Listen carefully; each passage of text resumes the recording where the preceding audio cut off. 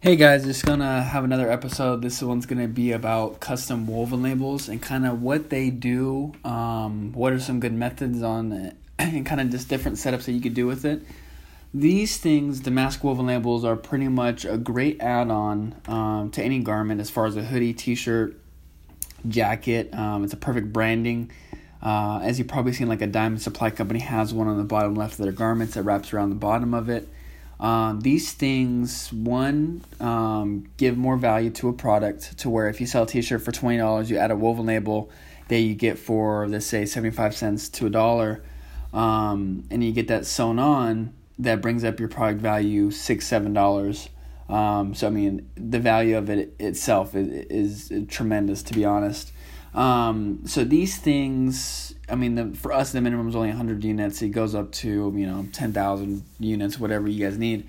But for these things, they're a really great investment. What I would always suggest is do 100 first, especially if you're just starting out, to see them, see how they look on garments and stuff like that. Obviously, we'll give you advice on sizing, placement, all that good stuff for it. But I've seen a lot of brands will get 1,000 units, which is great, that's fine, but they'll go in later and change the design or didn't like it and want to go with something else.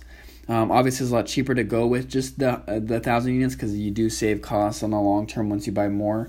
But you don't want to waste 900 if you don't need to.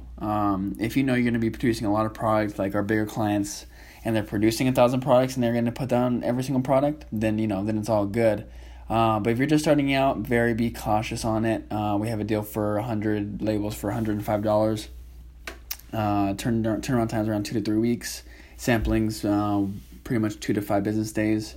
So for that, and then they go to what I'd recommend, either the inside neck, which you've seen on big retailers like Zara, H&M. They put a little inside neck label, or they can go on the bottom left of your garments, which is kind of a standard location. Or itself, it can go on the arms, which I've seen done before, the back of the t-shirts, what I've seen before. But the most popular ones are definitely going to be the inside neck and also the bottom left of t-shirts. So just want to kind of give you a little breakdown of woven labels, and we'll talk to you guys soon. Bye.